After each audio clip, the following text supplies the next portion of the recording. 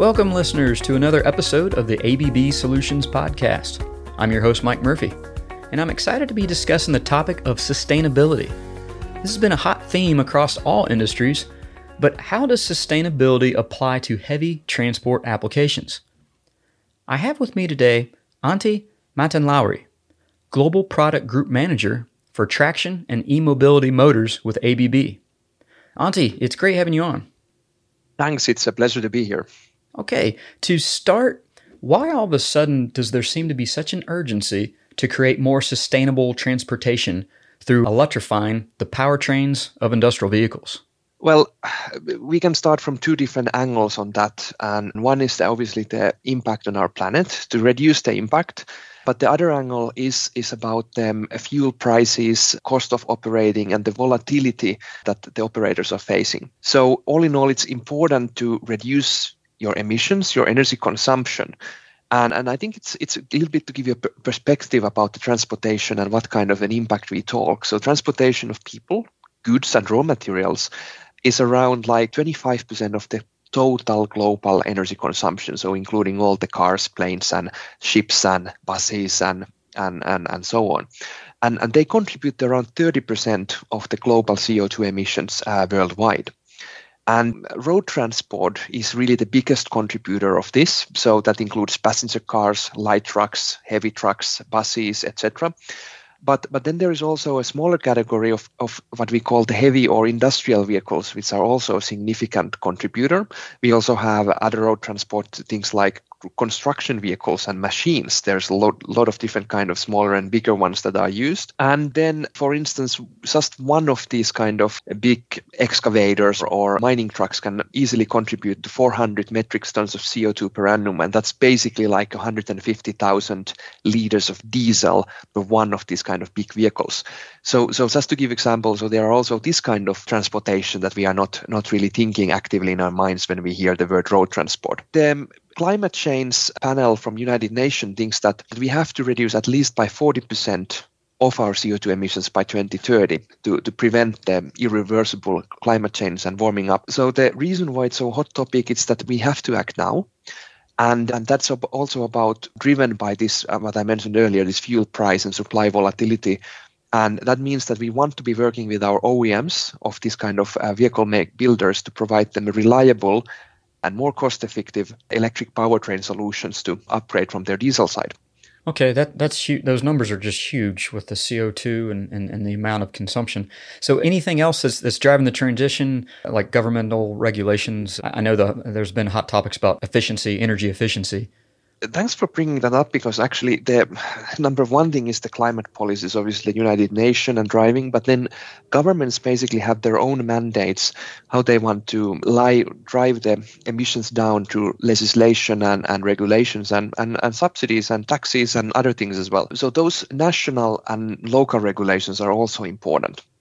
So if I start from the top thing, so it's the general climate change, and then the national and local regulations. And we see this especially in the type of equipment I'm talking about here, the heavy or the industrial vehicles, that they are often regulated differently from passenger cars or buses, so to speak. So if you think about seeing a construction digger or a truck, they are often emitting these big black smokes and causing a lot of noise. And that's actually that the emission requirements on them are not as strict as they are, for instance, like on passenger cars. So even though there's far less of these kind of vehicles, they are emitting a lot more around their local environments, soot, sulfur oxide, nitrogen oxide, and CO2 obviously as well. So when we talk about legislation, there is a very fast push now, especially we are seeing it in Europe, that many European cities, local town councils, cities, or even countries are now putting in a lot of restrictions on operating noise and local emissions. And that's actually forcing that if you want to build things in urban city center areas, you cannot use anymore your old dirtier diesel equipment. You have to have quieter and no local emission electrified ones. And that's actually a very big drive for some sub-segment like smaller construction equipment. But there are additional benefits from this, obviously like the health. So you're improving the local working conditions. So you have less you have a cleaner air for the city residents in highly populated dense areas, and also you have less noise, not just the residents, but also the employees themselves there on the construction side. But I would want to mention one thing. Actually, bigger than just the legislation, what is driving the electrification today is actually the energy and the cost of it, and how that impacts your cost of operating. So the big thing is that even if we want to believe that legislation drives, it's always coming in a little bit behind. It's pushing you. But then we have companies which actually see actively the benefit of electrifying their heavy equipment. And here I can talk about the reduction of operating cost. And we have seen operating cost reductions of between 40 and 60%. Again, your initial investments can be bigger, and they are bigger. But over time, it actually pays back itself multiple times. And maybe a good example here would be to give a little bit about mining as a context as well. So when we talk about underground mining, and if you operate diesel equipment underground mine, you need to have massive ventilation systems. You need to get the dirty air out and the clean air in. Just the ventilation system consumption is massive. If you replace now the underground diesel vehicles that you use in the mines with electrified ones, you have a massive saving, not just from the reduction of savings from the diesel on the vehicles, but also from the ventilation energy cost reductions. And this is something that the operators are realizing. Actually, it just makes simply much better business to operate an electrified mine than to operate a traditional diesel-powered mine. Okay, very interesting. And I feel like when people talk sustainability, I feel like the focus typically is on CO2, on energy efficiency. But it's interesting to know about the noise regulations as well. Antti, just so we all are on the same page, when ABB's really involved with electrifying heavy industrial transportation vehicles, can you be more specific on what we're really talking about there? Yeah, it's a good question so that we understand the context. So we talk about primarily three main categories from when we talk about these heavy or industrial or off-road vehicles. We talk about mining, construction equipment, and material handling type of equipments. So mining obviously consists, I mentioned the underground mining, but then we have also a big market on surface mining where we have really these biggest vehicles on the planet. You can think of these 12, 15 stories high dump trucks that are carrying 400 plus tons of material in one go. And in the mining, I mentioned the benefits in a way from moving diesel to electric. It reduces your CO2 emission, and it can help you to reduce your ventilation cost in the underground mining. And then also you have the savings from the regenerative movement of material. So for instance, there could be cases where in mines that your mine is on top of a mountain or mountain hill, and actually you're transporting it down. You basically can recover free energy when you move materials down on a fully loaded truck, and then you go up with an empty truck with the assistance of a small battery, so to speak. When we talk about construction equipment, everybody can somehow mentally imagine that typically yellow or orange colored excavator digging a hole on your home street. And those kind of excavators go from, for instance, from very small ones to massive ones used again on even in this kind of open pit mines and so on.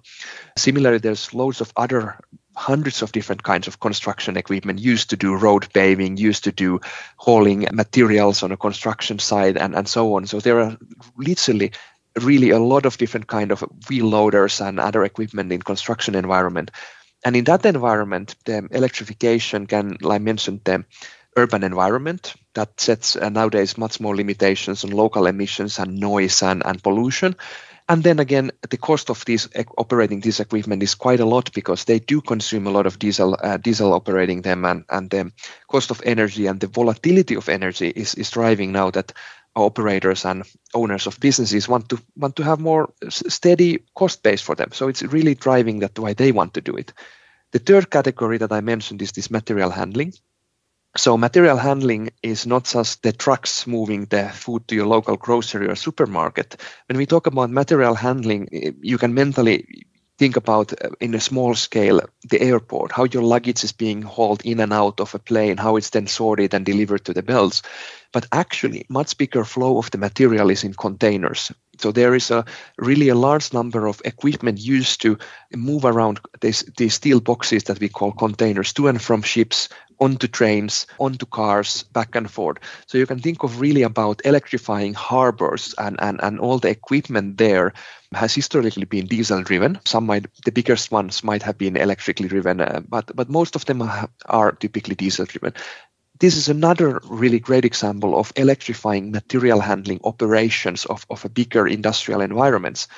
And obviously then the smaller material handling cases could be the forklift in your local warehouses. And these are typically already electrified for quite some time. But the bigger forklifts, bigger container moving equipments, they are then typically not yet electrified. And there we are also seeing a very fast rate of electrification happening right now, driven by primarily by the reduced cost of operating them with electricity. Okay, great. So what products are we talking about in this electrical vehicle powertrain? From ABB perspective, we want to sell them powertrain in a way, if I put it that way. So it starts from, we have some kind of a motor that creates your speed, your torque, rotates a shaft. Typically, you need to do that to move anything up or down or sideways and so on.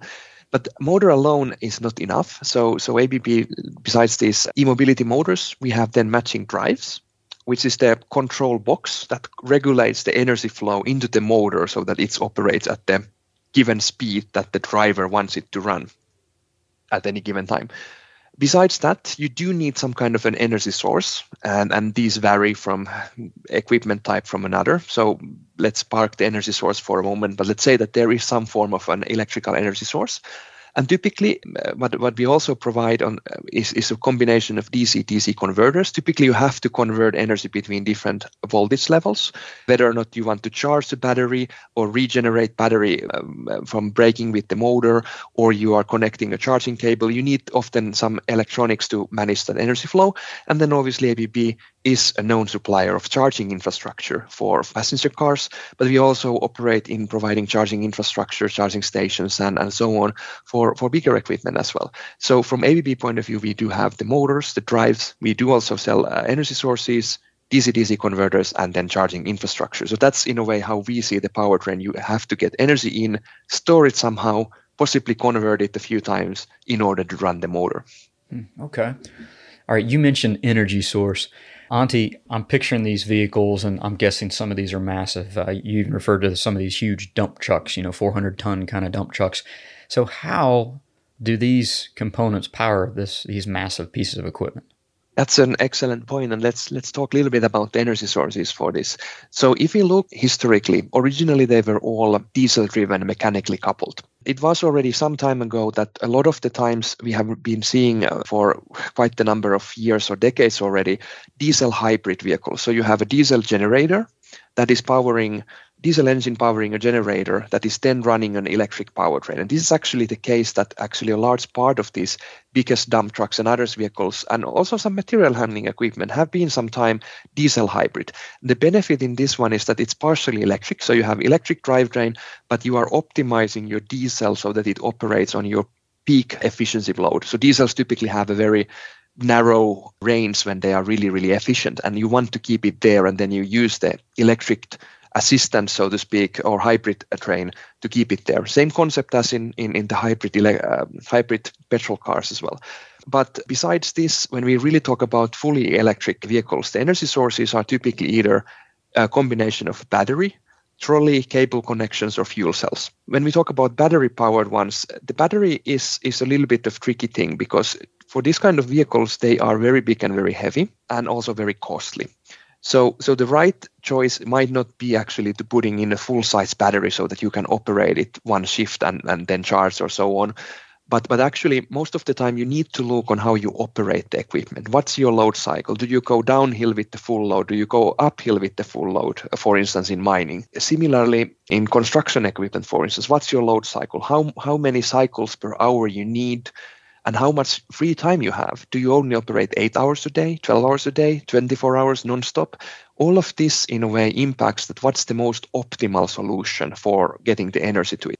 So yes, there are some full-sized battery vehicles, but typically those come with the drawback they're very costly. You lose on payload, and you have charging times that require lots. So often we see solutions where there is a fast charging small battery. So if there is any kind of smaller intervals that you don't need to operate it, that you put a smaller battery that supports fast charging and high cycle count, that then you charge it rapidly when you have a break or shift change or so on.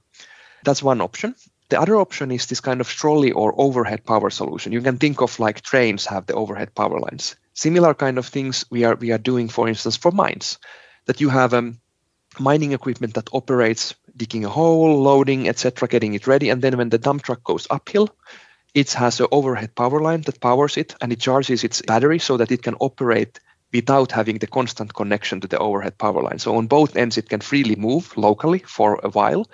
But when it really travels uphill and so on, it has access to power that not just powers its movement, but also charges the battery in between. So this is this kind of an overhead power solution.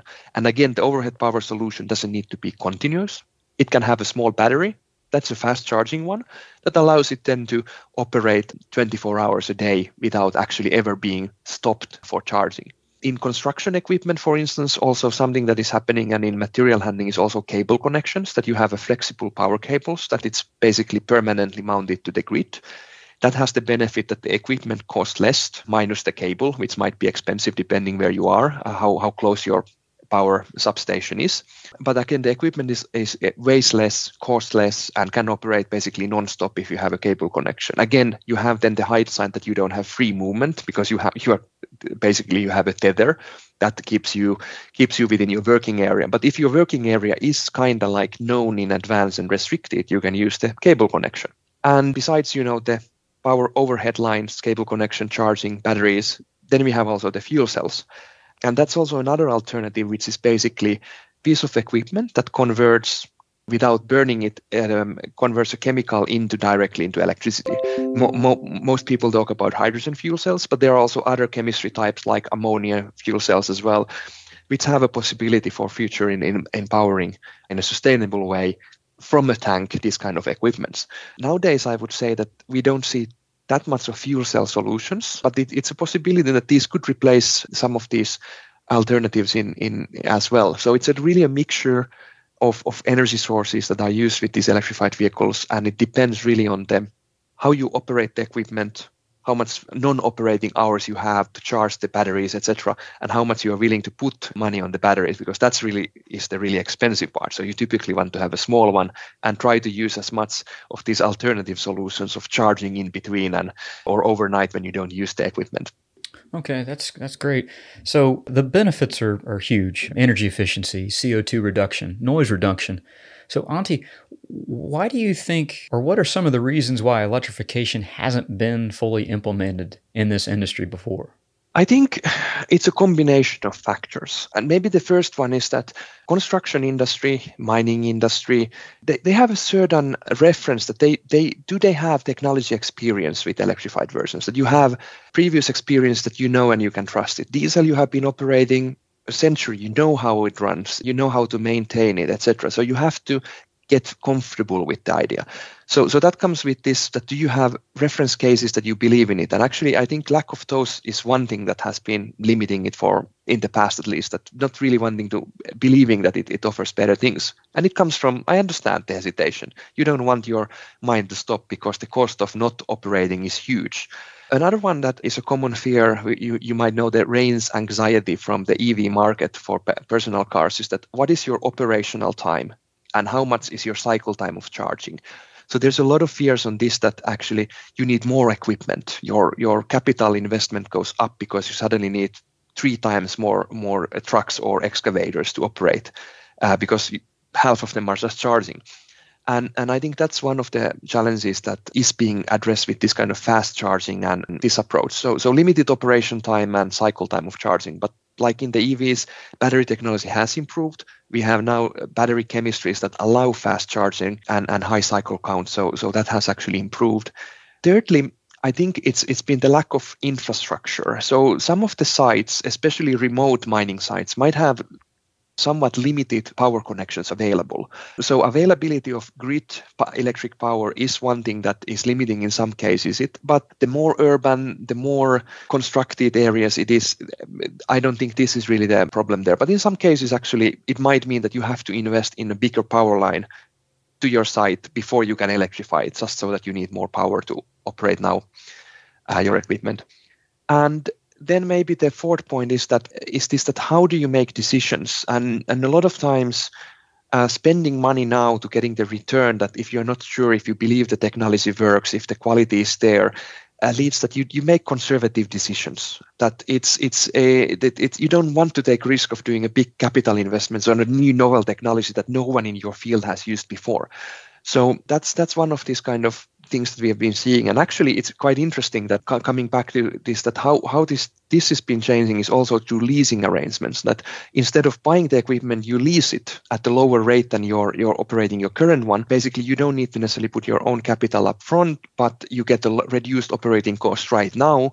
And then the leasing company has, in a way, the technology risk of the novel equipment. So this kind of leasing arrangement and companies, especially in construction industry, are really eager to push for electrified equipment. And that's very interesting development of breaking this barrier of conservative decision making, so to speak, as well.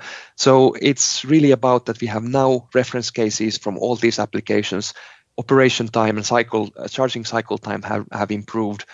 We have, most of the time, we do have grid power available. And lastly, we have figured out ways of working with leasing companies of also leasing these and not just only selling equipment.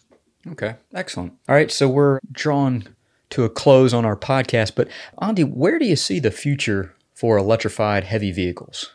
That's an excellent question. So what I believe is that pure diesel, so let's just say pure mechanical diesel powered equipment, will be phased out from mining, from construction, from marine vessels. I think actually more quickly than we think today.